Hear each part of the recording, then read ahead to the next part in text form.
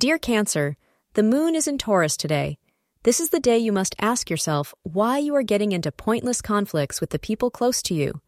Your stress and anxiety are why you act out and feel burdened. Astrologers suggest you be calm and maintain a sense of peace with others. You must also prevent yourself from speaking ill about others if you feel angry, as your words might affect the other person. Do not let yourself get carried away in any argument. Instead, try introspecting and meditating to release your burden of stress.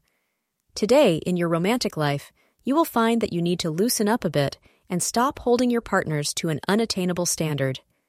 At least be realistic and don't continually look for that perfect partner. Allow your partner to make some mistakes, as you have made some yourself as well. It's very important that your partner love and cherish you, but it is not essential that they be perfect. Thank you for being part of today's horoscope forecast. Your feedback is important for us to improve and provide better insights. If you found our show helpful, please consider rate it.